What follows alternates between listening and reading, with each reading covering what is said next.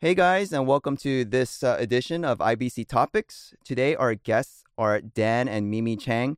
Hey guys. Hey Gabe, how's it going? Good, good.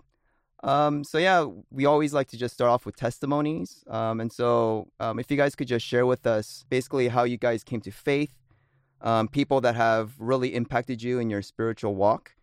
And for Mimi, if you could just talk about how you guys met. And for Dan, if you could also include then how you guys ended up at IBC.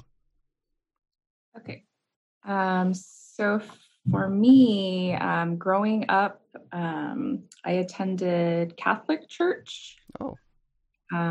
Yes. And that was, my mom was the one that would take us to Catholic church, not regularly, but more like on holidays. So that was my first exposure to the church. And so I thought it was very boring. Mass can be very boring.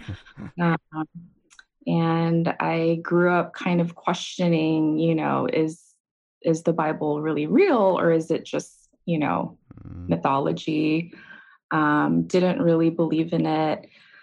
And then in high school, I remember getting really turned off by hypocritical Christians.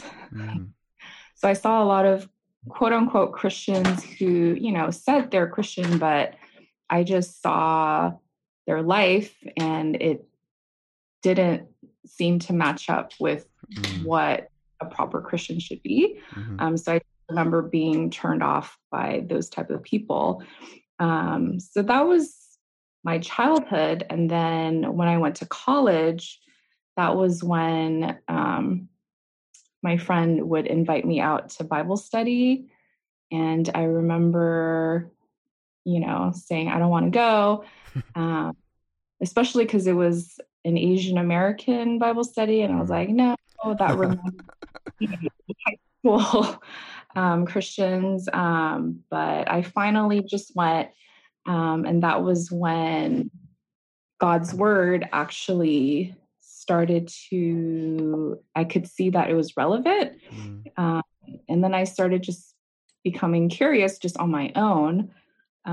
So I started going and just listening to all the Bible studies. And that was where, just the Holy Spirit convicted me of my sin and my need for a savior. And I distinctly remember one of the Bible studies was on the Samaritan woman at the well in John 4, and just talking about how she had been chasing these waters that will never quench her thirst, but Jesus was offering her salvation. And he was the one that told her, if you drink the water I give you, you'll be satisfied. So I remember thinking like, oh, wow, like my whole life, I've gone through life, like not knowing what the purpose of my life is. And before that, I always thought I was a nice person. I was the teacher's pet, good student, rule follower. But learning about God and how he was holy and perfect, and he looks at my heart, not outward behavior. So I had to admit that my heart was filled with hatred and bitterness and resentment. And that was when I decided to live for Christ, and I became a Christian my junior year in college. And then in terms of people that impacted me, just seeing my small group leaders in college and seeing their passion for Christ and love for the Word of God and their sacrificial care for the church really impacted me. That was the first time I had seen people like that. They were so different from those Christians that I saw in high school. So that began my journey as a Christian. And then in terms of how we met, that was at UCLA. We met at church and the campus fellowship. And it was interesting because I had to pray at that time because I knew that Dan was in the Navy. Yeah. So that was something that I had to kind of struggle through and pray about, like, is this something that I could commit to? And I knew that there was a possibility that he would get deployed. But God, he spoke to me then through Joshua about being strong and courageous, and that, wherever you go, God will be with you. And I had to trust that God would be with both of us, right? Wherever he would get deployed, wherever I would be. And yeah, that's how we started dating. Awesome. So, Dan? Okay, yeah. So my testimony, grew up essentially going to church. My family, more so on my dad's side, I would say kind of the typical Korean family, claiming they're Christians. I think a few true believers on my dad's side, but it was a lot of just typical church going. And so ever since I remember, I think since I was, maybe kindergarten, we'd go to church. So me and my sister, we'd attend every week.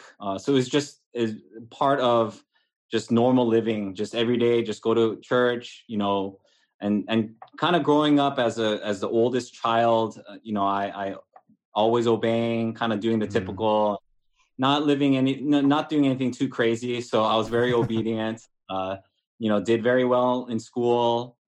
And, did a few sports, did martial arts. So, kind of very typical Asian American kid growing up in, California. And so I remember the church I was attending in the Bay Area. I essentially went to that church since, from fourth grade all the way to graduating high school. And so I remember the most impactful people were, I would say, a lot of the older brothers and youth. So youth was all a very significant time in my faith journey. And so I remember one specific night we were doing a youth retreat. It was August 31st, 1998. And so we were at Genesis Park. And so I distinctly remember the speaker at that time was speaking on Romans 5:8. And so it reads, "But God shows his love for us in that while we were still sinners, Christ died for us." And so I think at that time, I was 8th grade going into 9th grade. I, a few identity issues. I was very overweight. And so I was always self-conscious, growing up, wanting to be accepted by people. And so never really fitting in. And so I always felt that I could accomplish things on my own. So, doing well in school or, achieving these things, but really realizing that, that I am in fact a sinner, that I can't claim that I'm a good person because deep inside, I know my own heart, and how deceitful it is. And so at that time, we were at a small group, we were doing small group after the message. And so, I kind of confessed to say, yeah, I think, I this whole time I thought I was a good person. So I must be a Christian because I've been going to church. But realizing, no, I am in fact a sinner, and that God, he manifested himself and he showed himself, by dying for me, while, I was still a sinner. And so that was very impactful, just the message that I heard. And so I made a decision. They had an altar call. So the church I was going to, they have altar call. I made the decision, to become a Christian at that point. And so, and then from there, I think it kind of typical growing up, once I made that decision, the ups and downs of, trying to live out my Christian life. And so, coming to college, I went to UCLA. And so I continued attending the fellowship. It was the same fellowship that was associated with church up in the Bay Area. That's kind of where, so in high school, I would say ninth grade is really where my faith journey started. And since then, I was pretty faithful in attending, church and doing that. And then specifically for IBC, so as Mimi said, I was commissioned into the Navy as a naval officer because I did ROTC in college. And so I knew I was going to be stationed depending on what job. And so for those that don't know, I was assigned to become a bomb technician in the Navy. So there's a lot of training, and there's aspects in terms of knowing that I would possibly be put into dangerous situations. And so when Mimi was, as she was sharing, that was a vital concern because her parents, what parent would allow, would give the blessing of, their daughter to marry a person who, be deployed, possibly go into war. And so that was all valid concerns. And so we really entrusted the Lord with our relationship. A lot of our relationship was a lot of long distance. So we dated long distance for a year and a half. I was 4 months after I got married, I was deployed for 7 months. So as a newlywed couple, I was gone. Wow. And then when I joined the FBI, I was gone for 5 months while Mimi was taking care of Annalise. And so there's a lot of trust in the Lord and really a lot of prayers. So how interesting how we came to IBC. So I came back to LA where I'm currently still working in 2012. So at that time, we were going through, certain issues with the church that we were attending. And so, I knew we were going to transition from the church. So I actually happened to just Yelp or Google, expository preaching. Are you serious? I Googled it. Yeah. Wow. And then, there was not that many the search results that came up, and I Yelped churches in LA, and I actually happened to go see IBC. There's two Yelp reviews, and so I read it. Mark Choi, for those that know, he's a former member of IBC. So I actually read Mark's post review. And I was like, oh, this is pretty good. I kind of like something rang true when he was writing what he wrote. And then I went to IBC's website, and then looked at the statement and everything. I was like, oh, this is kind of very similar to growing up. We didn't know a lot of the theological terms, just we weren't trained in that way for our church.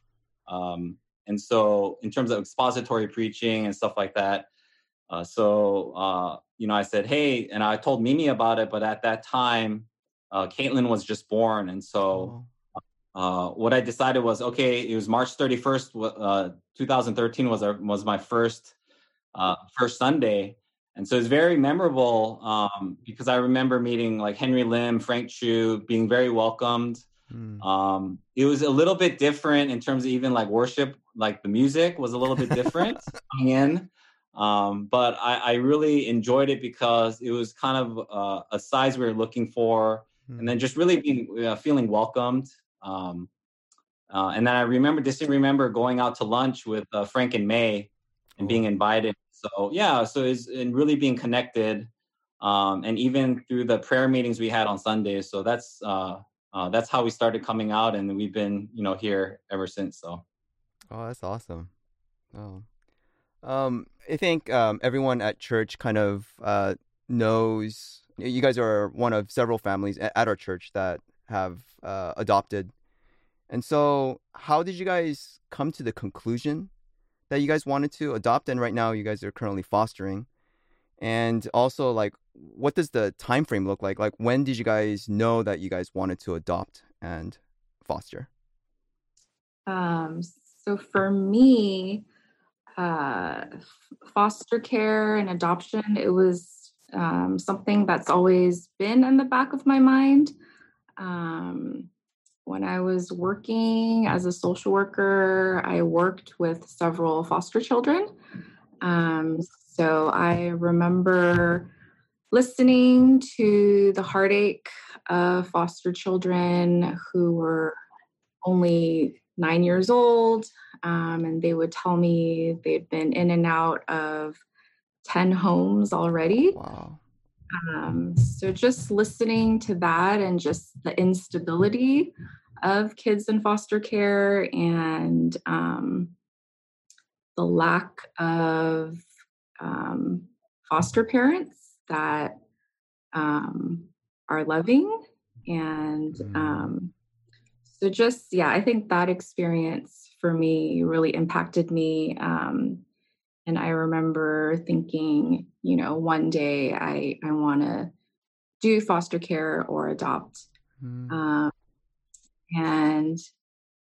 Yeah, that was me when I was single. And then after we got married, I had no idea, but I had 2 nightmare pregnancies due to hyperemesis, which is excessive nausea, vomiting. So I lost 15 pounds when I was pregnant with Annalise. Went to the ER Christmas Day because of dehydration. And I remember, they hooked me up to an IV right away. And that was when they diagnosed me with hyperemesis. And the OB had to order home health care for me. So the nurse would come out every week to change my IV. So I was hooked up to an IV for the first trimester for Annalise. And then with Caitlin, my symptoms were actually worse. So I had the IV for even longer. With Caitlin, it went into the second trimester, and even my third trimester, I had good days and bad days, but the nausea and the vomiting was pretty chronic with Caitlin. So after that, we were like, oh, maybe we should not get pregnant again. And that was when we started to talk about adoption. And so we thought about it, prayed about it. It was something that I had always wanted to do. I think for Dan, he had to kind of come to that conclusion. But we attended an adoption conference at that time at Grace Baptist Church. And we went to a breakout session with a social worker from Holt, and she was talking about the situation in Korea and how, because of the cultural stigma in Korea, there are not enough adoptive families coming forward in Korea that are willing to adopt. And so that's why Korea has such a high number of international adoption. Which is really sad. So our hearts just went out to the orphans in Korea. And we were debating about domestic adoption versus foster care versus international adoption at that time. But we decided to do international adoption because of the permanency. With international adoption, you're guaranteed to have a child come home. Versus with foster care, it's not a guarantee. So that's how we kind of decided to do international adoption. And then, that was 5 years ago already that Ethan came home. And then after that, I thought we were done. But I guess not. I think, now that the kids are in school full time, I had more time on my hands, and I was debating, do I want to go back to work part time? And then it was funny. We watched this movie called Instant Family, which is based on a true story about a foster family. And that kind of, I think, brought back my passion for foster care. And then we started to think and pray again. yeah, I think I was just kind of like evaluating my life. I'm going to turn 40 in a couple years. And I was thinking, what do I want to do with my life? And, do I want to foster while I am relatively young and while I still have some energy left? And so, yeah, we were thinking about it. And then we went to another foster care adoption summit. And yeah, that was really impactful for us. And, they were talking about the foster care crisis and how there's not enough foster families that can take in these children.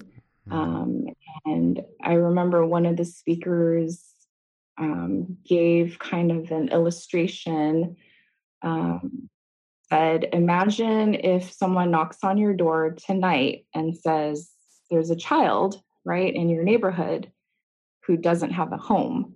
Can you take them in? And I remember thinking, that's so true with foster children. I think a lot of times because we don't see them, right? It's almost like they're invisible.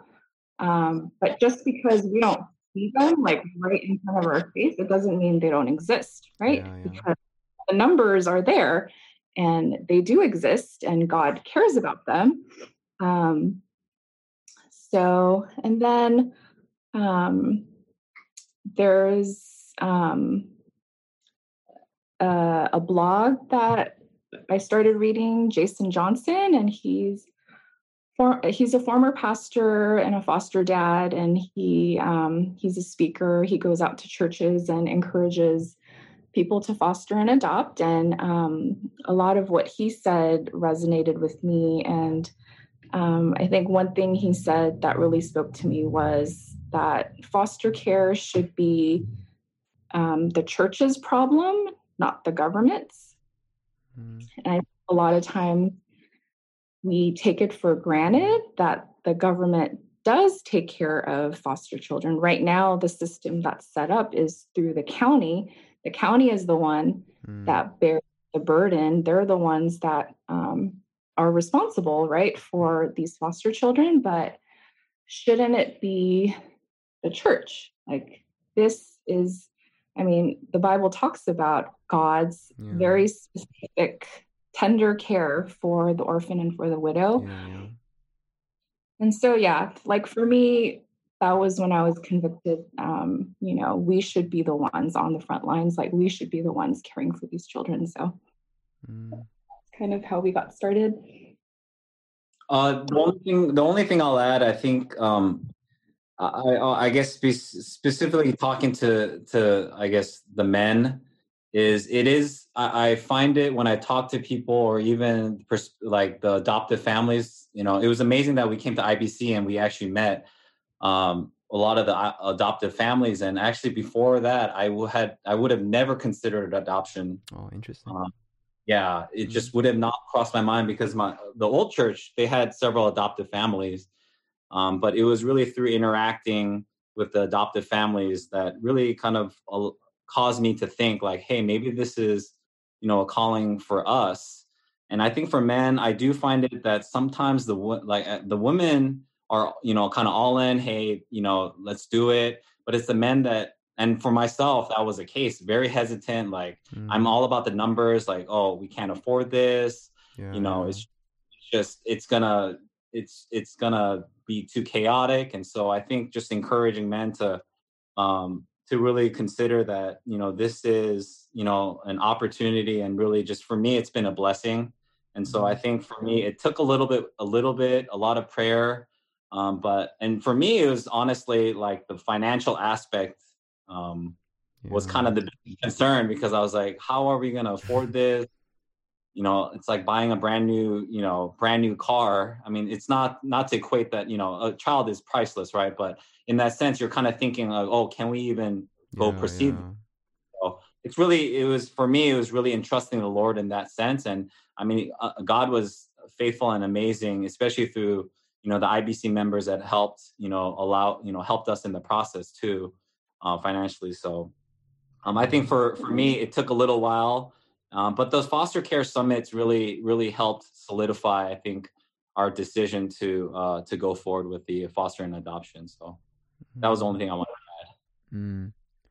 So I think when a lot of people think about the adoption process, they kind of think about this really long, drawn out process that just takes forever and can often be really, really discouraging.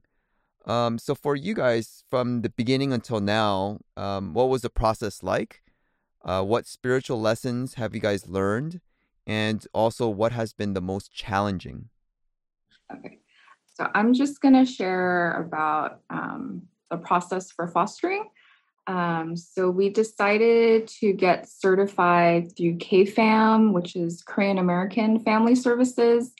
They're actually the one and only agency that specializes in the AFFI program, which is the Asian Foster Family Initiative.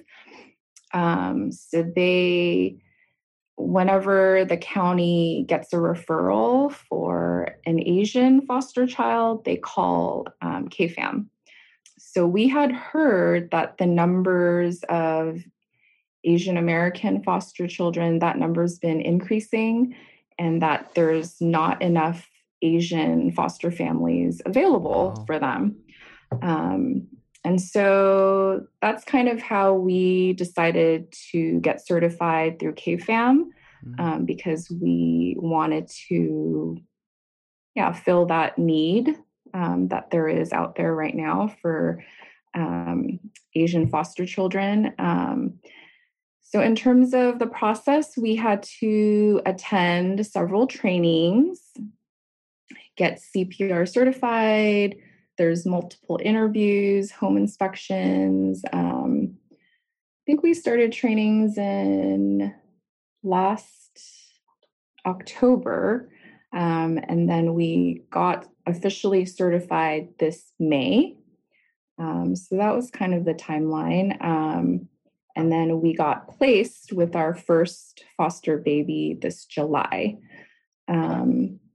And even before we got our first placement, we actually got 3 calls before that didn't work out. And there was one call that we got for a 10-year-old Korean boy. And the social worker told us that we were the only Korean foster family certified at that time. But we decided to say no to that placement due to his age, since our kids are younger. So that was a hard decision that we had to make. But ultimately, we wanted to protect our kids. And so, we wanted to get placed with a child that was younger. And we did. In July, we got the call for a newborn baby boy. And he was in the NICU. And it was really very wild because you don't know when you're going to get the call. You don't know the gender, you don't know the age, right? Because we said we would do 0 to 5. And we only had maybe a couple of days notice. And then the day of, literally couple hours before, the social worker is can you come get him at the hospital? Oh, wow. Okay. So we had to drop everything. And then I remember Karen, she was so sweet. She got diapers and bottles for us while we were on the way to the hospital. Cause it's very last minute, the call that you get. That was the process. And then in terms of spiritual lessons, I think one big thing that God wants us to draw near to brokenness and suffering, because that is what he did for us on the cross.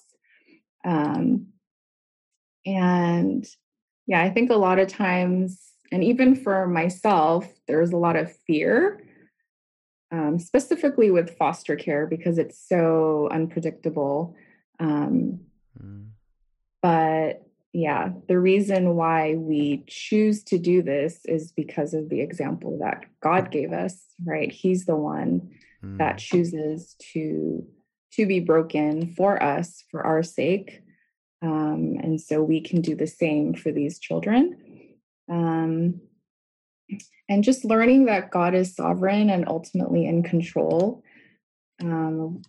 We literally had no control over when the baby would come, how old he's going to be. We don't know how long he's going to be in our home. So everything is a leap of faith with foster care. And then, yeah, I think the most challenging thing is just the unpredictability. And, getting attached to the baby. Yeah, I can imagine. Yeah. Even the kids are so attached to him now, and not knowing how long he'll be with us. I think that's the hardest part. And the girls will ask, like, oh, are we going to adopt him? When are we going to adopt him? We don't know, right? It's up to the judge. And then, yeah, just having no control over the timeline because the initial court hearing has been delayed 3 times already. And our next court date is in January. So we're just kind of waiting to see what's going to happen. And as foster parents, we have no rights. So when we attend the court hearings, we're not allowed to speak. Oh, wow. We just observe. So that's been a really interesting experience. But yeah, I think that's the most challenging thing, like having no control. But the blessing is that we get to have this amazing baby, and he's like the sweetest baby. He's been such a blessing this year, especially with 2020 being so crazy. It's been so nice to just have the blessing of taking care of a baby and even seeing our kids and their love for the baby. That's been really amazing. And yeah, I think just it's an opportunity to trust God and surrender everything because we really don't know what's going to happen. But we're trusting that God is the one who cares for the baby and that he will do what's best for him and keep him safe and protect him. Yeah, we're just thankful for the blessings that it's brought. And then kind of focusing on the international side. So I think we shared for one Orphan Sunday, but our adoption timeline, it was very fast. And so I don't think it was, at least it was back in 2014 when we decided after going to the adoption summit. So our adoption story was very fast. And so even our social worker was like, wow, this is the quickest adoption that she had seen. But also with paperwork, we submitted the paperwork like very quickly.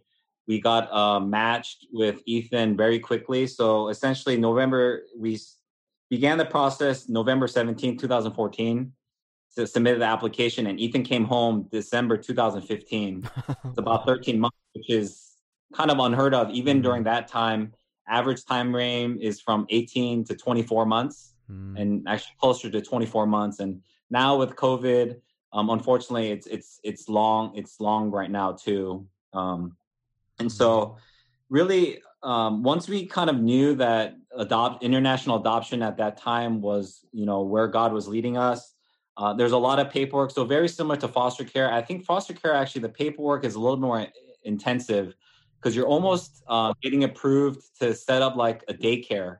So it's a little bit more extensive, I would say, in terms of background checks, and making sure the home study is all approved.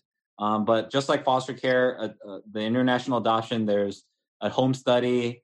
You actually have to do a psychological eval just because there's some unfortunate cases, or there was actually a adoptive child that died at the hands of the adoptive parents. Oh, And wow. so that created a lot of political turmoil, and so which resulted in parents being required to take a psychological exam. So what that means is more time and just more money. Um, but we were able to raise funds, and God really provided. I think for me, He really answered so clearly, because for us, we needed to actually raise $15,000, and God, in His foresight and His awesomeness, we actually raised the exact amount of money. Oh, wow. A little bit more, yeah. And so Awesome. my big thing was, like, we need this amount of money, and for me, I feel like if we can't do it, then we're not going to be able to go forward. But God was so faithful. And it really felt like, He did so much for us, where we felt, it was not, we took that one step, and, God, took 1,000 steps towards us. And so it was kind of affirmation. So throughout both our international and foster care, it's really moments reflecting that God tangibly answered our prayers.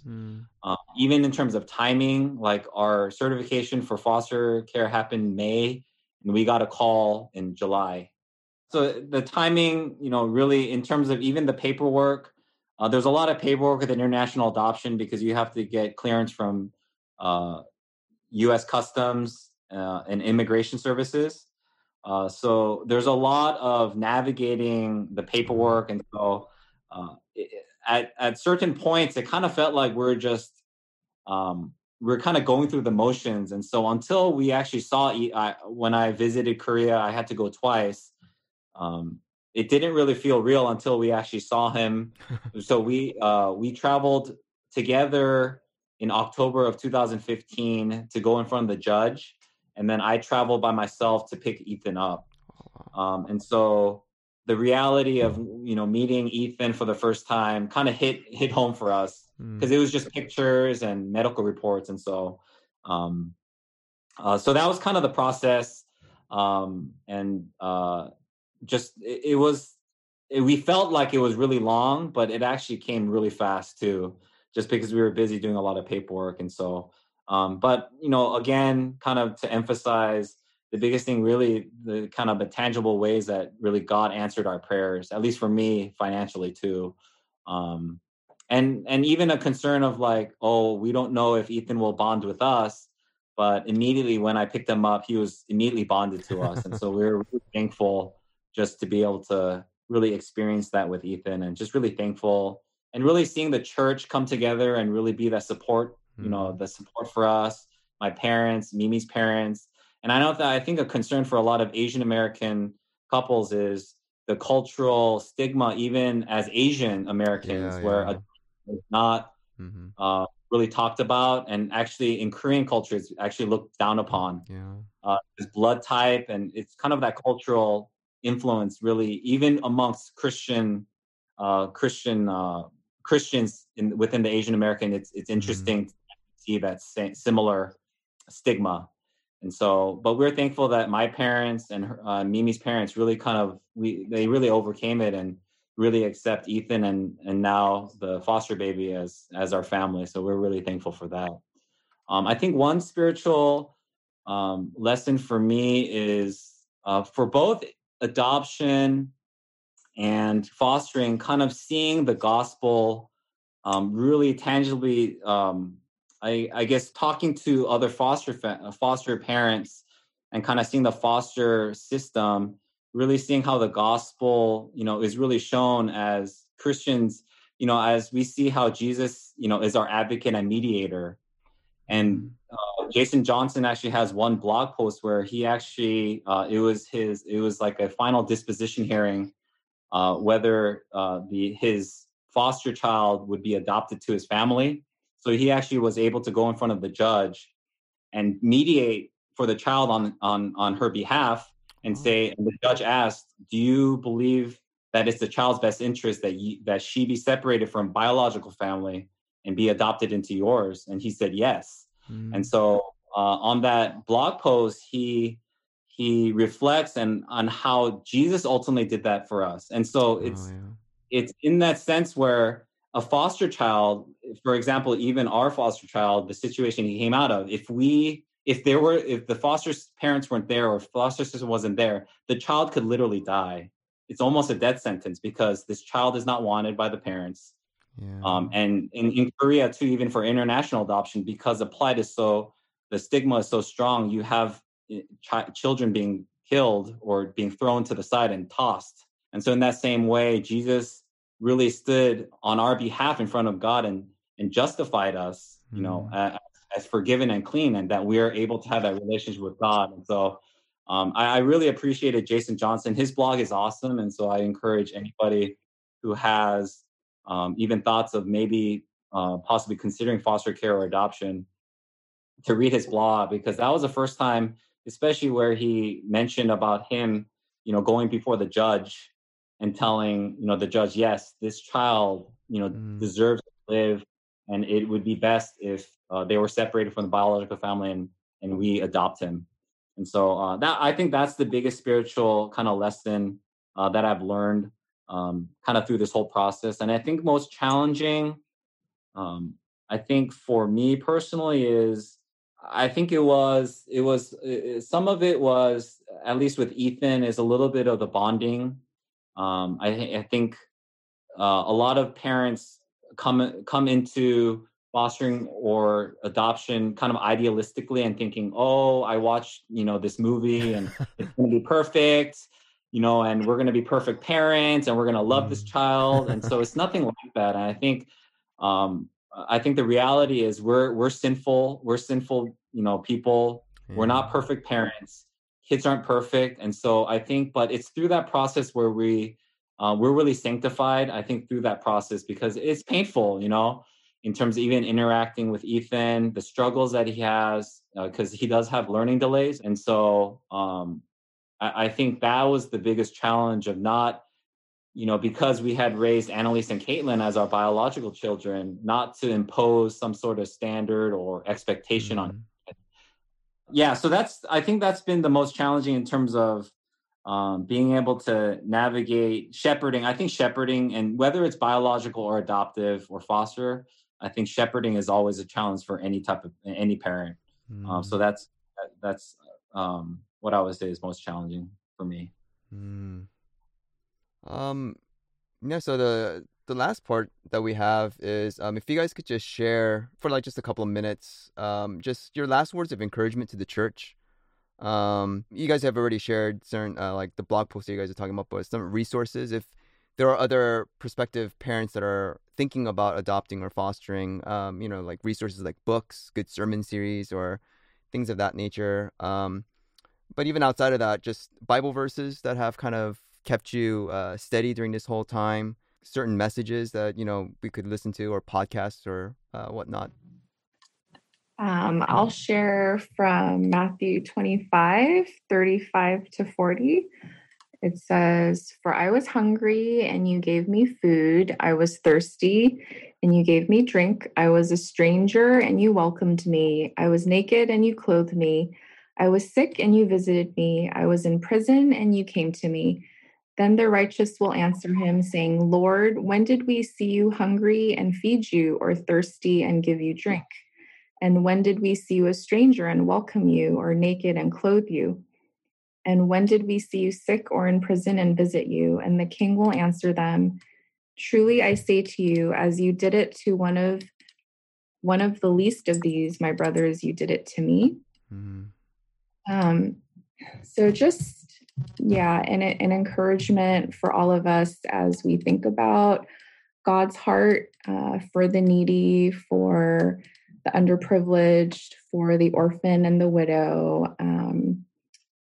just for those that are suffering. I think that's God's heart. And, when I am taking care of our foster baby and just feeding him, clothing him, and I see him smile and giggle. It's a joy because I can, it's almost like I'm looking into the face of Christ in this precious baby. And yeah, that's just, the joy that comes with loving the least of these, as Jesus spoke in these verses.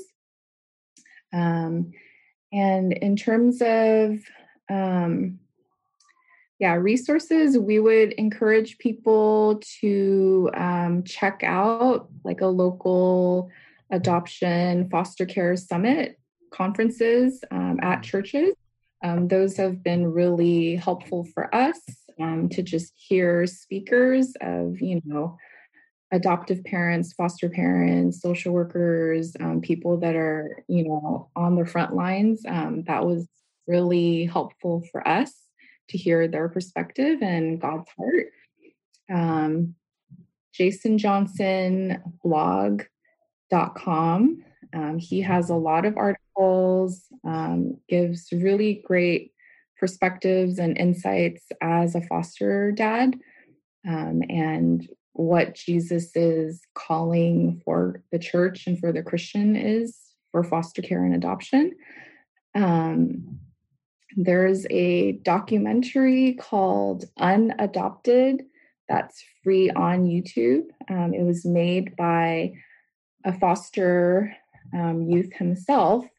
And this documentary focuses more on foster teens, but it really shows you the kind of the sobering reality of foster kids in America. And there's a good number of them who never end up getting adopted. They're just in foster care their whole life, and then end up, when they get emancipated at age 18, they don't have a family of their own. So that's just kind of the reality of the foster care crisis in our country. So I would encourage people to watch that documentary. And then for me, I think two verses that have been very helpful. The first is Matthew 25:21. It reads, his master said to him, well done, good and faithful servant. You have been faithful over little. I will set you over much. Enter into the joy of your master. And so that specific verse, for me, it's sometimes I'm doing the daily things. I'm, taking care of the foster baby and go, man, I'm just taking care of a baby. I feel like a glorified babysitter. But I think in the big picture, as men, we feel like we have to do something grand and grandiose and big, right? Something for Christ, something to go in a blaze of glory. But I think this verse really emphasizes, being faithful. God doesn't tell me, oh, I have to be perfect. I have to be the perfect parent. I have to do these, these certain things, but he just calls me to be faithful. And so I think just to encourage people that, what does it mean for you as a Christian to be faithful? And it could be in anything, right? It doesn't have to just be adoption or foster care. But for us, I think with our desire, and then even our, the availability of our home, just being able to utilize the blessings that God has provided and being faithful in that and providing that. And so we felt like we were, it was a good time. Because a lot of, even for us is, and I think people can relate is, it's never a perfect time. Like, is it the right time? We'll just wait until our kids get old. But I think if God, really imparts that onto your heart, it's really, I think, our responsibility to answer that, because there's a reason why, God is challenging you, whether it's through a message or not. So I think it's just God really calling us to be faithful. And then also Galatians 6:9 always speaks really loudly to me is, and let us not grow weary of doing good, for in due season we will reap if we do not give up. I think a lot of parents, now with 4 kids, I mean, Mimi's a superstar. I mean, I go to work and he has to take care of 4 kids at home. And so it's just amazing how sometimes it feels endless, that, especially with this season of teaching at home, or caring for the kids, that why are we working so hard? But I think, again, kind of related to Matthew, just being faithful, and being committed. And so I think, as words of encouragement is to, especially for those that are really considering, and we're so excited when we talk to couples that are considering fostering or adopting, and we just get so excited, and we really want to share, because there is such a need out there, and it's not that everybody has to foster or adopt, but really for those that do have that inkling or that calling to really, we really want to encourage them, to really pursue that. And we see that even at IBC, and those who have left IBC, talking to couples that really have shown interest. And I mean, for me personally, it was only because I came to IBC that I really started contemplating adoption, and that's how God really works. I think really through the family of God.